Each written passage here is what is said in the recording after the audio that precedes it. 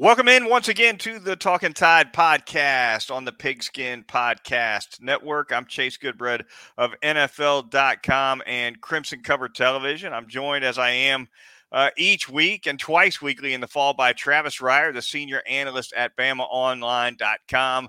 The Talking Tide podcast available at our web host at megaphone.com. Also, all the podcast apps, including Apple Podcasts. You can also get us on YouTube. You can get us on Facebook as well. Travis, quick thanks, by the way, for our sponsors, Peterbrook Chocolatier of Tuscaloosa, North River Dental Associates, and DraftKings. More on them a little later in the program. We're going to touch on a couple of topics here on a Sunday nighter. Travis, will start, of course, with the Heisman Trophy ceremony of last night.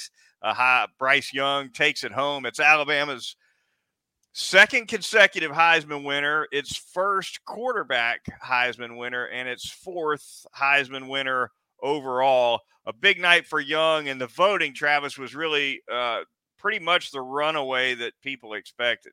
It was, and finally, as you said, get over that quarterback hump. And just in the Saban era, you've had some guys right on the doorstep of that award. Tua Tagovailoa, Mac Jones. People forget A.J. McCarron, right, was a finalist.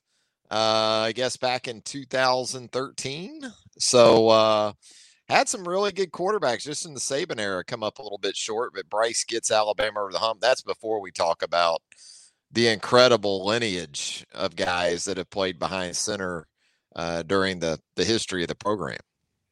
Yeah, no question about it. And kind of a strange year for the Heisman too, Travis, in that the preseason front runners just completely disappeared. And I get it that a lot of times the preseason front runner fades from the top and maybe finishes third or fifth.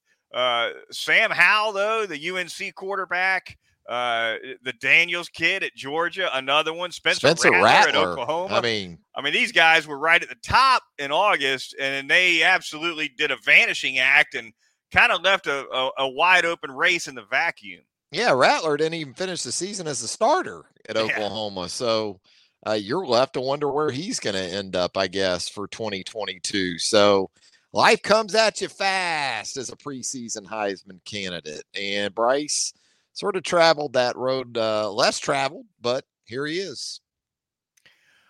What did you make, Travis, of the uproar, I guess you could call it, from the Alabama fan base that Will Anderson did not get invited to New York City as a finalist? My thought on it personally, I certainly thought he was deserving. I thought production-wise, he was clearly a more effective and more productive player than was Aiden Hutchinson from Michigan. On the other hand, if you understand how the voting works, it shouldn't be shocking because the likelihood, notwithstanding the fact that I know Devontae Smith and Mac Jones both were finalists last year, but that was abnormal. And the likelihood of getting two players from the same school on the finalist list, based on how the voting works, it's a long shot. It's a rare thing.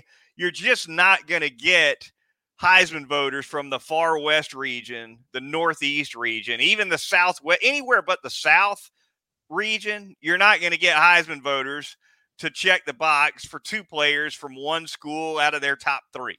No, I agree. To me, if you're an Alabama fan, your outrage should be directed more at the defensive specific trophies and awards that Will Anderson did not win outside of the Nagurski. He didn't win the Bednarik.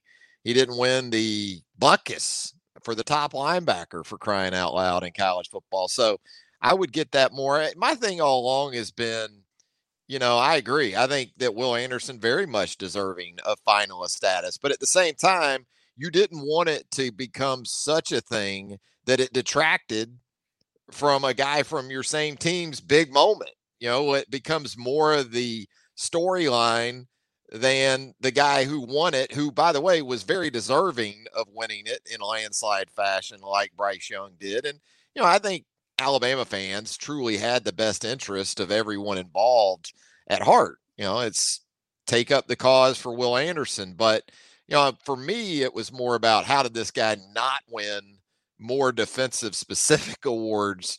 And you said correctly, it's very rare that you're going to get voters to go with multiple guys from the same program. I think a fair rebuttal to that is what we've seen from Will Anderson this year is Right. pretty rare too.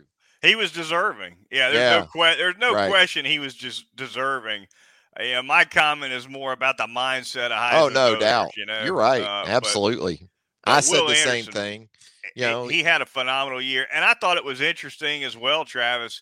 Will Anderson actually had more first place votes than C.J. Stroud or Kenny Pickett. He had 31 of those. Stroud had 12. Pickett had 28. The difference is Pickett and Stroud loaded up pretty fat on second and third place votes, more so than did Anderson. And so at the end of the day, Anderson just wasn't on enough ballots altogether. yeah, if Bryce Young, as you pretty much pointed out there, was the first guy on a lot of ballots out west, Will Anderson wasn't going to be second or third, Right. right? That's kind of the way that was going to go. And I would venture to guess that if you just wanted to have, say, a Southern Heisman, that race between Bryce Young and Will Anderson was probably pretty close. I would venture to guess, you tell me what you think, that on these ballots where Will Anderson showed up in the number one spot, I got to think almost all of them, if not all of them, were more from the Southeast or the East in general. Absolutely. Yeah, there's no question about it. It's an exposure thing, right? Mm-hmm. And look, you go back and look at some of Pete Carroll's dominant years at USC. I'm sure there were a couple of U.S. Southern Cal guys on 3-man ballots out in that far west region then, and it might have made sense, right? But it's just it's not something that's going to happen very often. Notwithstanding Jones and Devontae Smith managing to pull that trick off in 2020. That being said, a quick rundown of the top 10 after Will Anderson, who placed fifth. You had Kenneth Walker the third, the outstanding running back at Michigan State, who had that huge game against Michigan, which was a big upset win for the Spartans. Matt Corral at Ole Miss finishes seventh. Then it goes Desmond Ridder, the quarterback from Cincinnati, who Alabama will be facing in the national semifinal of the CFP. Jordan Davis, the big Georgia defensive tackle, Travis, finishes ninth with 9 first-place votes. Guarantee you those were all from the South, too. Macon and Atlanta, that triangle there, kind of, I would guess. Yeah, and then Breece Hall, the outstanding running back at Iowa State, rounded out your top 10. So there you have it. Bryce Young, your Heisman Trophy winner. Just a phenomenal year overall for him, Travis. Really lit it up from the get-go, and you just can't say enough about what this guy did as a first-year starter, particularly given the fact that he barely got his feet wet at all as a freshman in 2020. No, he really didn't because of the circumstances involving COVID-19. Obviously, spring practice went away in 2020. He was still very much the next guy in behind Mac Jones, but Mac was sensational. And for this guy to do not only what he's done with sort of that limited ramp up, but also, as we talked about many times before, the transition to new receivers and a new offensive line in a lot of ways, new skill players in general, even with Najee Harris moving on. Just phenomenal what this guy was able to accomplish at the age of 20. A little bit of Alabama football roster news to get to as well, Travis. Josh Jobe, the most experienced cornerback Alabama has, is going to miss the CFP. Foot injury, it appears, reportedly out for the balance of the CFP, however long that lasts for Alabama. It's a big blow. Kool-Aid McKinstry, of course, we've seen him in action more here in the second half of the season, including replacing Jalen Armour-Davis, I guess, in the Iron Bowl when he was dealing with that hip injury. Now it looks like McKinstry will be stepping in for Jobe. Yeah, you would think that Jalen Armour-Davis would be okay to get back after missing those 2 starts, but It could be Kyrie Jackson that certainly gets more of a look now, the junior college transfer. And you had Marcus Banks go into the transfer portal. So you're starting to work down that list on that two deep. Jaquez Robinson is a second-year corner from Jacksonville, Florida. Maybe he moves up in that pecking order as well. You have some flexibility, too, though, with a guy like Malachi Moore. Some of those guys that cross-train between star and safety have some of that ability. So still have some guys, but, the loss of Jobe, I think as much as anything, from a depth perspective, that starts to bring into play some guys we really haven't seen a lot at the most critical time of the season. Makes Jalen Armour-Davis's availability all the more important, doesn't it? I think so. And I think Kyrie Jackson, physically, you're talking about a guy that's got all the physical skills to excel at the corner position. I mean, he's a 6'3" corner, a big corner, but he just doesn't have the game experience at this point. And you start jumping in there in a college football playoff scenario, maybe it works out if he's needed. But I would think, yes, the preference would be you've invested some significant reps into Kool-Aid at this point. He's played on some very big stages these last couple of times out. And then if you get Jalen Armour-Davis back, you feel okay about your corner situation. Down under 3 weeks to go before that college football playoff semifinal against those Cincinnati Bearcats. It'll be on New Year's Eve. So getting closer, and we'll be podcasting certainly some more between now and then. Going to move on here and thank a couple of sponsors here on the Talking Tide podcast. Going to start by telling you all about North River Dental Associates, Dr. Jack Smalley, that great staff of dental hygienists over there at 1100 Fairfax Park over in Northport, right off of Watermelon Road, conveniently located for your dentistry needs, your family's dentistry needs. There is nowhere better to get the job done than North River Dental Associates. Porcelain veneers, cosmetic dentistry, endodontics, dentures, the always popular teeth whitening services, also now at North River Dental, Botox and Juvederm treatments for those facial features. So if you got an event coming up, you want to look your best, get in there, get a little teeth whitening done, maybe get a little facial, maybe a little pull with that Botox, whatever you might need, Dr. Jack will get you taken care of. The phone number over there, 752-3506. You can also reach him online at northriverdentist.com. Yeah, that's one of those Christmas gifts with the Botox. You got to be careful with the misses with that. You don't want to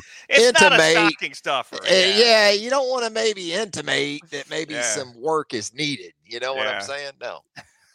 But if you do, and it's received that way, you want to know how you can make good on that good bread? You can go to Peterbrook Chocolatier, and you can correct a lot of wrongs with our good friends at Peterbrook. Also, in the Indian Hills section of Tuscaloosa, you talk about stocking stuffers. Yeah. None better than Peterbrook Chocolatier. They're going to take great care of you, and there's still time with the Christmas holiday upon us. 205-752-0211. If you have something specific you're looking for, maybe you want something delivered in the Tuscaloosa area, they can do that for you. They can also ship just about anywhere, pretty much anywhere. You can send that Peterbrook chocolate globally with Peterbrook Chocolatier there in Tuscaloosa, Alabama. Man, that chocolate-covered popcorn, it's a real hit. All times of the year, the Alabama treats that you see there, they can custom make those for you as well. All of it waiting for you now at Peterbrook Chocolatier, 1530 McFarland Boulevard North. Finally, going to tell you about our corporate sponsor, and that would be DraftKings. Football fans, no better way to do it than the DraftKings Sportsbook app, the official sports betting partner of the National Football League. New customers who bet just $1 on any team to score can win $100 in free bets. It is just that simple. If Sportsbook isn't available in your state yet, you can still get in on NFL action with huge cash prizes all season long using the DraftKings Daily Fantasy Sports Contests. Download the DraftKings Sportsbook app now. Use the promo code TPPN. That's the Pigskin Podcast Network acronym. You see it right there on your screen if you're watching us on YouTube or Facebook. You just bet $1 on any team to score. You win $100 in free bets, pretty much giving away $100 to get you started on that DraftKings Sportsbook app. Again, you win with promo code TPPN this week at the DraftKings Sportsbook, the official sports betting partner of the NFL. And we will move straight from there to basketball in this somewhat abbreviated episode of the Talking Tide podcast. Travis, last Saturday, it was a big SEC championship win over Georgia, followed by a big win over Gonzaga. One Saturday later, it's a big win for Bryce Young at the Heisman Trophy ceremony, and then a big home win for Alabama over a ranked Houston team and a thriller by 1 point, Travis. Absolutely. Tremendous basketball game. Both teams very tough. I think Houston under Kelvin Sampson certainly has that designation of being the tougher team most times out. And I think that, that was kind of the question for Alabama going into that game Saturday night. We know Alabama is immensely talented, immensely skilled, especially at the guard positions. They feel like they've upgraded in some ways, certainly in the post with Charles Bediako coming in. But again, Houston, with the way they grind you down defensively, they test you for 40 minutes. And I think that was the biggest encouraging sign to come from this win for Alabama, was that they held up to it. Yes, it was on Alabama's home floor, but really good Houston team. And Alabama gets it done there in the final moments.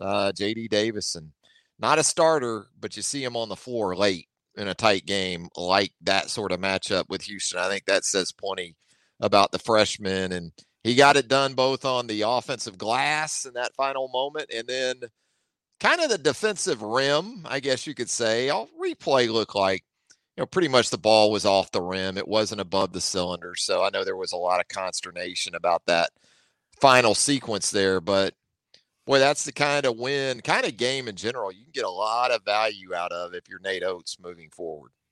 Yeah, really a wild inning there. After the final horn goes off, Kelvin Sampson, instead of shaking hands with Nate Oates, he tries to chase the officials into the tunnel, see if he can get him back out there to take another look at it. And Kellen Sampson and his son, Kelvin and Kellen, both got after him pretty good.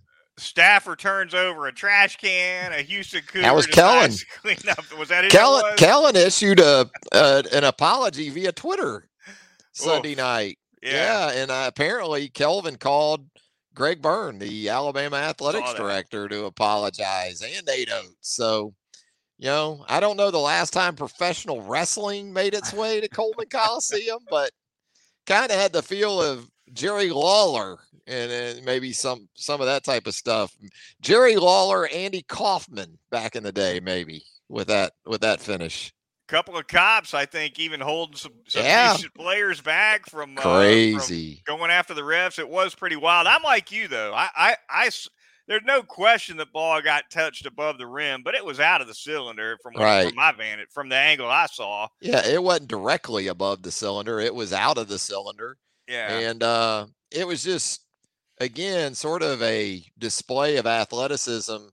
As much as anything, it kind of just took your breath away the way Davison made that play and seemingly just got up, not even so much as high as he got up, but as quickly as he got up there. So, Shackelford was big down the stretch. They were wondering a little bit there if they were going to get enough out of their guards other than Javon Quinterly, right? Quinterly, I thought, was great. Took care of the basketball in the second half.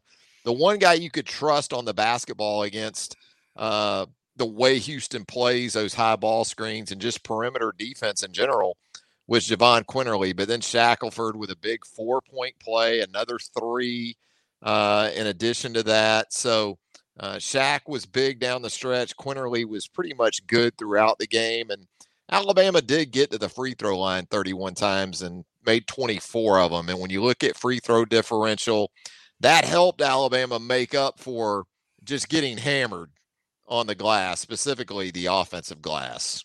Yeah, there's no question. There were a lot of fouls piled up on that Houston side. They had 28 fouls for the game. I think they certainly had the vast majority of those in the first half.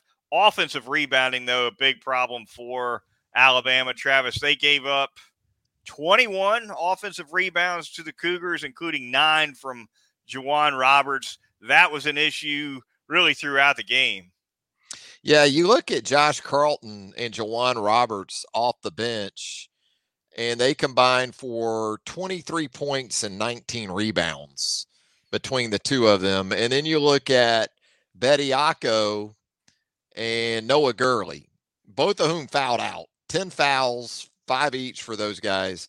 1 rebound apiece for Charles Bediako and Noah Gurley. So yeah.